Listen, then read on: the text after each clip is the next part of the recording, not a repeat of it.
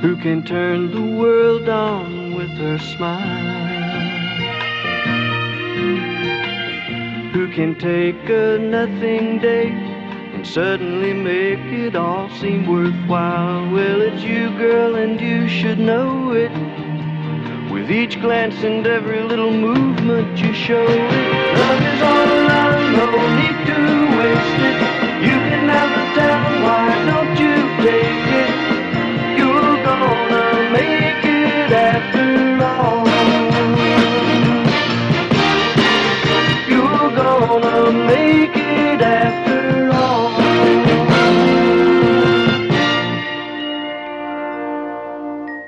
Welcome to After All, the cross-generational podcast dedicated to discovering and rediscovering the social, political, and personal impact of the Mary Tyler Moore Show.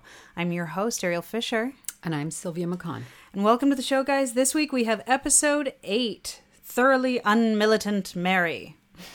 Which is a take on Thoroughly Modern Millie, which is a movie. Yeah, that was a movie with Mary Tyler Moore. And Julie Andrews, right, set in like the Flapper era. And I have to admit, I turned it off. I tried watching It's really awful. It's a little too shticky and a little too silly for me. Yeah. It's a bit beyond my taste. And that's coming from somebody who enjoyed burlesque. So what's that saying? But this week, the episode is, according to IMDb, the Television News Writers Union goes on strike. Other guilds and unions follow, and Mary has to cross the picket line. That's a pretty apt general summation. The episode was written by Martin Cohan and directed by Jay Sandrich, and of course stars all of the usual players. So, we actually struggled a little bit with this one. A little bit. Since we first watched it, I think it's been something like 3 or 4 months. Just about. Yeah. We tried to find some back history, I suppose, on where were there strikes in that field, in that union environment, and there weren't any at that particular time. There were some before, I believe. There were some before, but they weren't particularly monumental. No. There was in 1967 the first national strike from AFTRA, the American Federation of Television and Radio Artists, which is that strike isn't brought up in this episode, but Ted is a member of AFTRA, unbeknownst to Ted. and they are one of the other unions that goes on strike while the writers are on strike. But there was also in 1970, in terms of union strikes that were monumental, in 1970 there was the U.S. Postal Strike, during which time roughly 210,000 unionized postal workers went on strike. It started in New York, and then it wound up spreading nationwide, at which point Nixon had called in the National Guard to assist with everything, which didn't lend much of a hand.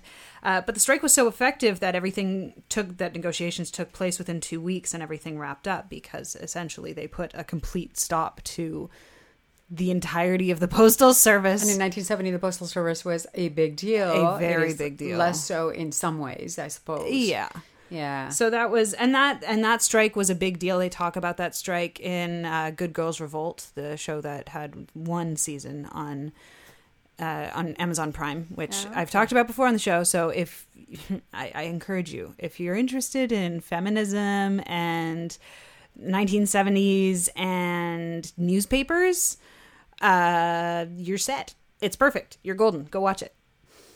But so we struggled to come up with something to talk about this week, because admittedly, we don't know much about unions. Neither of us have ever been in a union. No. We've never participated with any kind of union activity. No. So I've been very fortunate that in my working life, I haven't had, I suppose fortunate, some people might think differently. I think and we're in Canada, so we have socialized medicine, and I've worked in healthcare my whole life. And I think historically, a lot of groups, healthcare groups,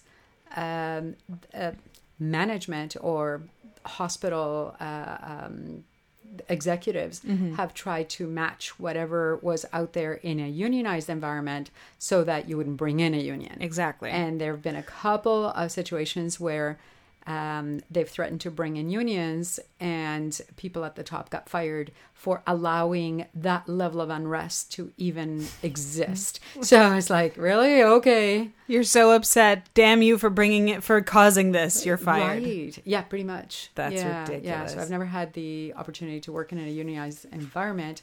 Having said that, my now former employer within the lab is a unionized environment. Was it a unionized environment then, or it became a unionized? It became since, and it creates no more than what we see in the show here. It creates a real chasm between management and non-management in that you are on different sides of a divide, and you have to promote your end to get things done, and the union. The unionized people end up having the mindset that the union will protect them against all the injustices that management throws at them. In which it doesn't tend to. And it generally doesn't work well. No. Yeah. And at the time of recording this, there was a lot going on with IATSE Local 58, with them going on strike and then being locked out Of the CNE. And they had been...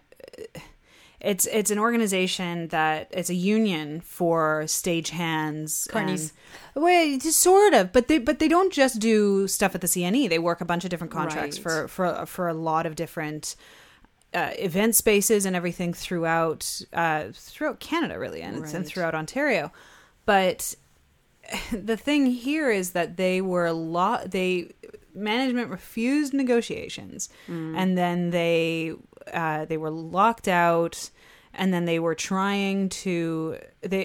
management was trying to convince them to wait until after the X to picket. Right. As if they have a leg to stand on. Like, oh, just, hang on, wait until our busiest season is over to make your point and your stand. And then you have nothing to stand on. To clarify for those who don't live in the Toronto area, yes. The CNE is the Canadian National Exhibition, and it is a giant fair, I suppose, that has been going on. The X's, yeah, because the CNE is the grounds. Is the grounds, yeah. The exhibition is a yearly event that is beloved by Ontarians and Torontonians in particular. They have rides, they have booths, they have food, they have junk. Like the ultimate junk food is showcased at this event. It used to be more agricultural as well, and they still have a lot of agricultural stuff involved, where you can go and look at like the prize pigs and the prize sheep and the prize goats. The other thing that they used to cars. have, and I don't know that they still do, is like new electronics. Like they used to have like, ladies, step over here to see the most beautiful new stove you can have in your home kind of thing. The Better Living Center. I feel like I think the building they still exists. It does, and I think they do still have that during the X. They've got they have everything, and in terms of the food, it's kind of always a race to see who can come up with the most disgusting food for that year. Yeah. And like deep fried Mars bars, deep fried butter. Like you had seriously, they had like balls of deep fried butter Homer one year. Simpson. Seriously, I know. And the cronut, I think, found its home there. Yes. Or there was like a cronut burger. Like it was really disgusting. I think it gave everybody salmonella. Oh. Or something along like those that. lines. Because it's not chicken, nice. so maybe not salmonella. It's not chicken, but... But alas, it may seem that the people of Toronto are faced with the quandary of whether or not they should be crossing a picket line to go to the fair. Although they're not management or anything, they're members of the public. But yeah, no, with respect to crossing the picket line, that's something that obviously comes up in this episode, because we find out that Mary is management, Lou is management, and Ted initially is still able to do the news for a short time because his union at that point hadn't joined the strike. And then after, I think, one day, it joins the strike. So all these other unions join the newswriters' strike. So they end up So Mary has to cross the picket line. Well, yeah, they had to, as soon as they went on strike, they knew they would have to cross the picket line. Management would have to come in and work. And they're doing the jobs of everybody else at this point, right? They have to write the news reports. They have to operate the cameras. They have to operate the boom mics. They have to do everything because there's literally no one there to do it. And there was actually something in that kind of struck me as interesting and maybe a talking point, is when Lou says that Mary is going to be responsible for writing all of his reports now, because Murray is literally writing up the last one. As news breaks that they're going on strike, Murray panics. They get something off of the news feed, and he starts typing it out, and it's about them going on strike. And one of his coworkers interrupts him. "No, man, you're on strike now. Like, stop!" and pulls it out and hands it to Lou. And Ted gets stuck on screen trying to recite a mostly non-existent news report, right? And he fumbles through trying to ad-lib it on his own. But when Lou says, Mary's going to write them, Ted's all, "Oh, wonderful, spectacular." And then turns away and actually says, "That girl is no news writer." Yeah. And it's this kind of idea that it's, at least in my mind, what I'm getting is that there's this complete lack of trust in female writers. Yeah, well, yeah, in women to be able to do things like that. Yeah. So that when it comes to crunch time, instead of even just on a day-to-day, the difference in atmosphere then versus now, which really, to be fair, is still a bit of a struggle, because writing is a boys' club still. It's the lack of faith in a woman's ability to operate, to take over a man's job is like, no, she couldn't do that. No. And things were still very prescribed. Yeah. This is a man's job, this is a woman's job. Yeah. And the calling her a girl thing, that never feels better. No. I mean, it was the time, and It it's was kind a of like, and that was the way it was. And it created a moment of comedy then. I think now pretty much everyone who would wince at that, because it's just so wrong. Completely. Yeah. No. Having said that, Mary does try to write copy for Lou, who is going to be actually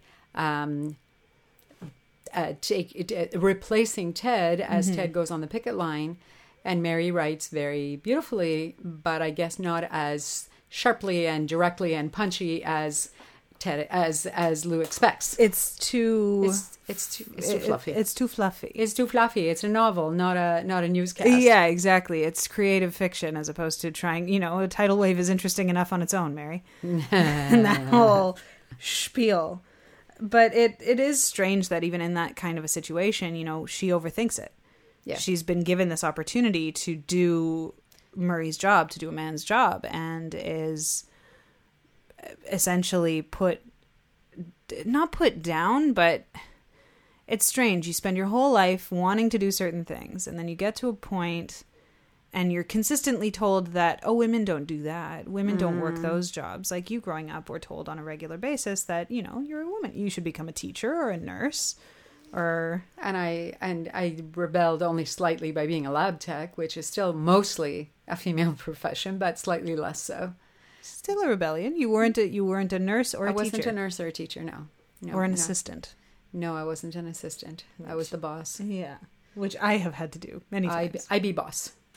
But the other interesting thing that we discussed earlier with respect to, in a situation like this, it's kind of all hands on deck. Mm-hmm. So you have to pick up the slack and do the job that needs to be done, whether you feel competent to do it or not, which brings up the whole imposter syndrome. Oh, yeah. And the whole, can I do this? I've never done this before, but this is a crisis, so I have to step up and do it. Mm-hmm. And I think it kind of highlights how important everyone's job is and how non-transferable your skills can be in a moment like this, where you think, how hard can it be? Oh, guess what? It's hard. Well, exactly. There's this complete misconception for the arts in general. We have, and I'm sure a lot of, when you think about it, people in the arts are predominantly underpaid. They're predominantly underemployed, underutilized, and undervalued. And it's very easy to go, well, what about the Jennifer Lawrences of the world and the Ryan Reynolds of the world and all that? That's not society's engagement with the arts. That's society's engagement with celebrity. With celebrity and stardom. Which of course that gets money. There's tons of money in celebrity because celebrity is a constant, has constant returns. It's you put in millions of dollars because it gets you millions of dollars. But people don't see the value in investing in showrunners, in investing in production assistants, all those other people. Exactly. And news writers and things like that. And I have since started doing, I am pretty consistently working as a freelance copywriter now. I can tell you, even I had some preconceived notions about how easy it would be because, and I won't. You've been humbled? I've been humbled. I won't hesitate to. It is a good thing to acknowledge when we are competent and even quite good at a skill. Yes. And I am good at this. It is important to clap, clap, clap, clap, applause. To be confident in our own abilities and Absolutely. Not that, inherent female modesty that's like, well, I guess I'm okay. No. You're good. This is a job that I do and it's a job that I do well. But it is hard. You can have a simple task and have to write 500 words on whatever for some blog post for another company. And you have an hour and a half to do it. And you have to that hour and a half winds up being spread out sometimes over like 3 or 4 hours because you have to walk away from it because you're sitting in front of the computer wasting your time not being able to come up with what you need. So you have a small budget and a tight amount of time to turn around a piece that's going to be able to not only be perfectly readable and grammatically correct, good punctuation, but it's going to drive marketing and sales. Because that's really the bottom line. Exactly. And so it takes time. Money. It takes a lot of time to spend very little time doing something perfectly. Yeah. Which is and that takes money. And you see it takes that talent. Yeah. And you see that here in someone specifically with Murray. And Mary tries to do it and she overthinks it and it spends too much time on it, which so many writers do, is you kind of get in your own head. And it just becomes, it's just too much. It's too big. It's too fluffy, too flowery. It's not news. It's not blunt and to the point. And it can be very difficult to be very straightforward in your writing style. Because you think it's too simple. Exactly. And you look at what Murray does, and even just reading out the little bit that Ted reads out at the very beginning of the news broadcast, you look at that and think, oh, well, that's so easy. I could do Anybody that. can do that. But it's just not true. The hardest thing to do is to be concise and convincing. Yes. To sell what you're doing.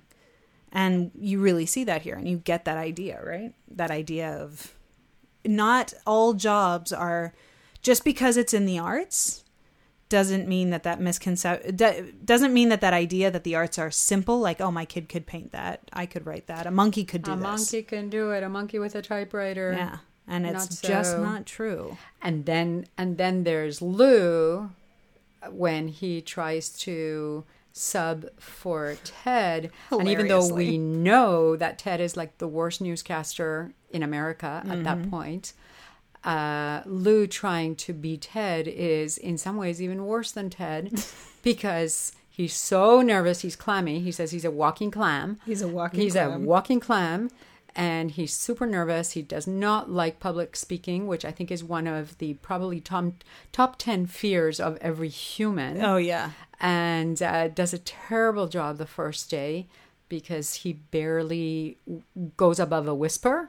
And you see the boom mic coming down into the visible screen, so that kind of like, speak louder, please. And he does for about 10 seconds. It's always funny to try and spot, because you can see that even just on certain sitcoms where you can spot the boom. Yeah. But it's done so well. It's really well done. And Asner's good. So good.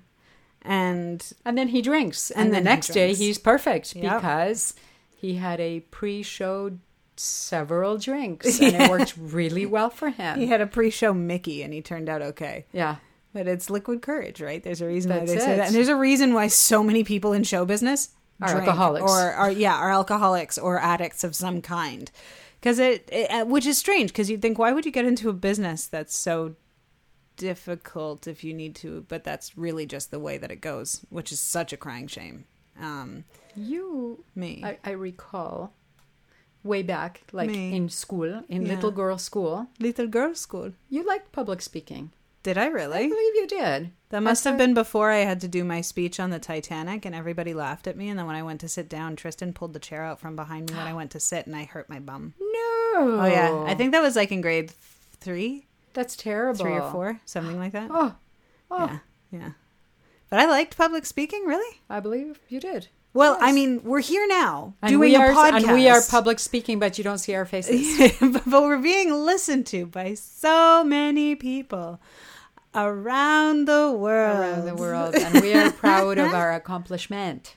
But it is hard to speak in public, I guess, if you take that kind of a vantage point on things, and like in terms of what we can talk about about this episode, because there really isn't a lot. Public speaking is hard. It is. It is. It's kind of, well, I recently had to do it. Oh well, yes. I recently had to give a eulogy, and it was for my sister, and it was heartbreaking to do. And people came up to me afterwards and said, that was amazing. I don't know how you did it. And I obviously wrote it myself, and I wrote it the night before, and it just wrote itself. Mm-hmm. It comes from the heart. It wrote itself. And then when I said it, when I stood up in front of a fairly large group, and then I said it, and it was the first sentence or two, I thought, no, I'm going to cry. No, I'm going to cry. This is not good. This is not good. And I kind of said to myself, girl, pull up your socks. Get on it. This is important. You only get one chance. And then it just flowed.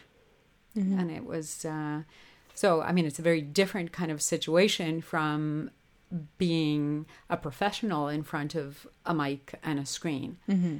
But at the same yeah. time, it's being put in positions where we need to speak publicly inherently forces us into a vulnerable position Yes. that most people never go into willingly. No, most people are absolutely petrified Mm-hmm. of being in that position. And especially in the position of having to give a eulogy, which, by the way, to reiterate, you gave beautifully, Thank you. is really to force yourself into probably one of the most vulnerable positions, Mm-hmm. especially in public. Mm-hmm. And that's hard. That's very difficult. You, in that situation, not as much, but in terms of a general public speaking, you subject yourself to scrutiny.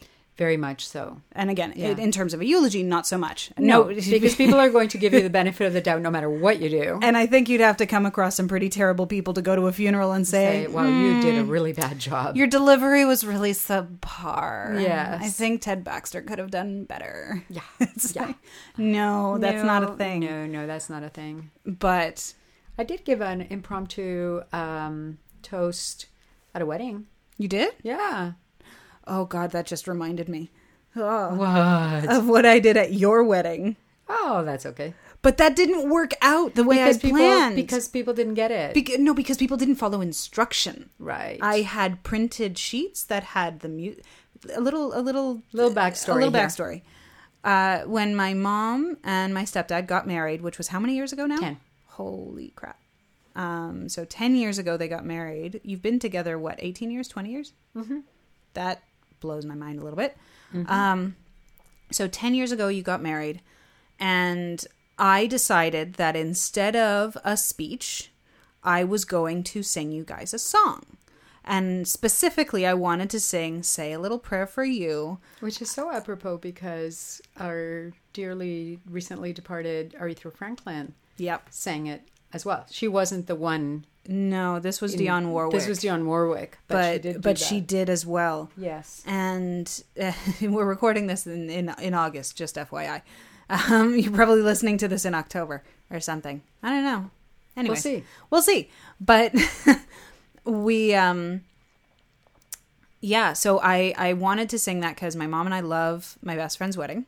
Yes. And the scene with Rupert Everett singing Say a Little Prayer for You with Julia Roberts and all of the lobster claws and the dancing and the singing, and everybody kind of joins in. And it was really, it's a lovely, fun scene. It's great. Yeah. And it's got this whimsy to it and this romance. And so my goal was to recreate this for them so that they could be surrounded by people singing. So I get a bunch of this. I was working at the same hospital as my mom. And I knew a bunch of her friends at work, and I'd known them since I was a baby anyway, so they knew me.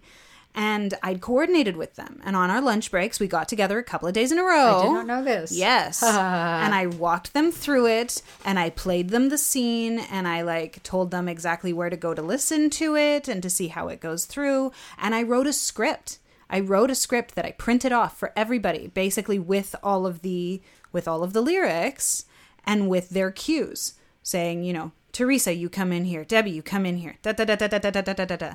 Lucy, you come in here. And all of those things. And nobody came in here. And then, and I gave it to them and everything, and I got started, and I'm looking at them, and as their cues are coming up, they're not joining in. And so I'm stuck there in front of 80 people singing a song, expecting that I would have had backup, and kind of sitting there just panicking, oh God, oh God, oh God, nobody's going to understand. This was supposed to be different, and just freaking out. And I had to, it kind of became you standing in front of the audience going, come on, everybody, join on in. And it totally lost its impact. Oh. I was trying to replicate the dancing lobster claws. Absolutely. And I failed. I get it, but I think people, you have to be a movie person but I was showing them the scene. So they should have stepped up. And they should have. I am disappointed. They owe you big. They owe me huge. Yeah. For mortification. There's video of this too. Yeah. Yeah. Who's got a video of it? Somebody must. I hate to say it, but I think I have it on Facebook somewhere. I'm pretty sure I made it private though. Good. But it exists. There's proof that this happened. We'll keep it private then. Yeah, we'll keep it private. But yes, to the point. Public speaking and especially public singing is hard. It is hard. It is difficult. Yeah. So our sympathies with Lou Grant for kidding. all of his effort. And he drank, and everyone at the wedding was drinking. So they should have clued in. Doubly so. There's no excuse. Yeah, there's no excuse. Absolutely not. No. But that's So again, it was a bit of a simple episode. Honestly, This was a bit of a throwaway for us. You know us. We talk. We can talk a lot. We can talk a lot. And when there is something to talk about, our episodes are close to an hour. But considering there was not much to talk about, and we did the best we can. And I guess you really shouldn't show the strings behind the puppet, but I guess I'm kind of letting that one slide. And that's okay. But thank you guys for coming along for episode 8, Thoroughly Unmilitant Mary. And then next week, you'll be listening to episode 9. And now, sitting in for Ted Baxter, not without reason, Ted is worried that his mandatory vacation might become a permanent one. The episode is directed by Jerry Paris, who I don't believe we've seen as of yet, and it was written by Steve Pritzker, who we have seen as a writer on many episodes at this point. So tune in next week when we discuss that. And in the meantime, if you haven't yet, you can find us on iTunes. So head on over to iTunes, no matter what country you're in. Write us a little review, just 10 short words, something quick and quippy, and how you feel about the show, because it will help us become more visible for other people so that they can find the show and enjoy our rambling antics as well. You can find us on all other major podcasting networks as well, as we are on Stitcher, the Pocket Casts app, and Google Play Music. And you can also find us on social media on iTunes, that's not social media, on Instagram, that's the word, Twitter, and Facebook at After All Podcast. Or you can shoot us an email at afterallpodcast@gmail.com. We love to hear from you, and we love to engage with you. So if you want to get involved, shoot us a message and we'll get in touch. And until next time.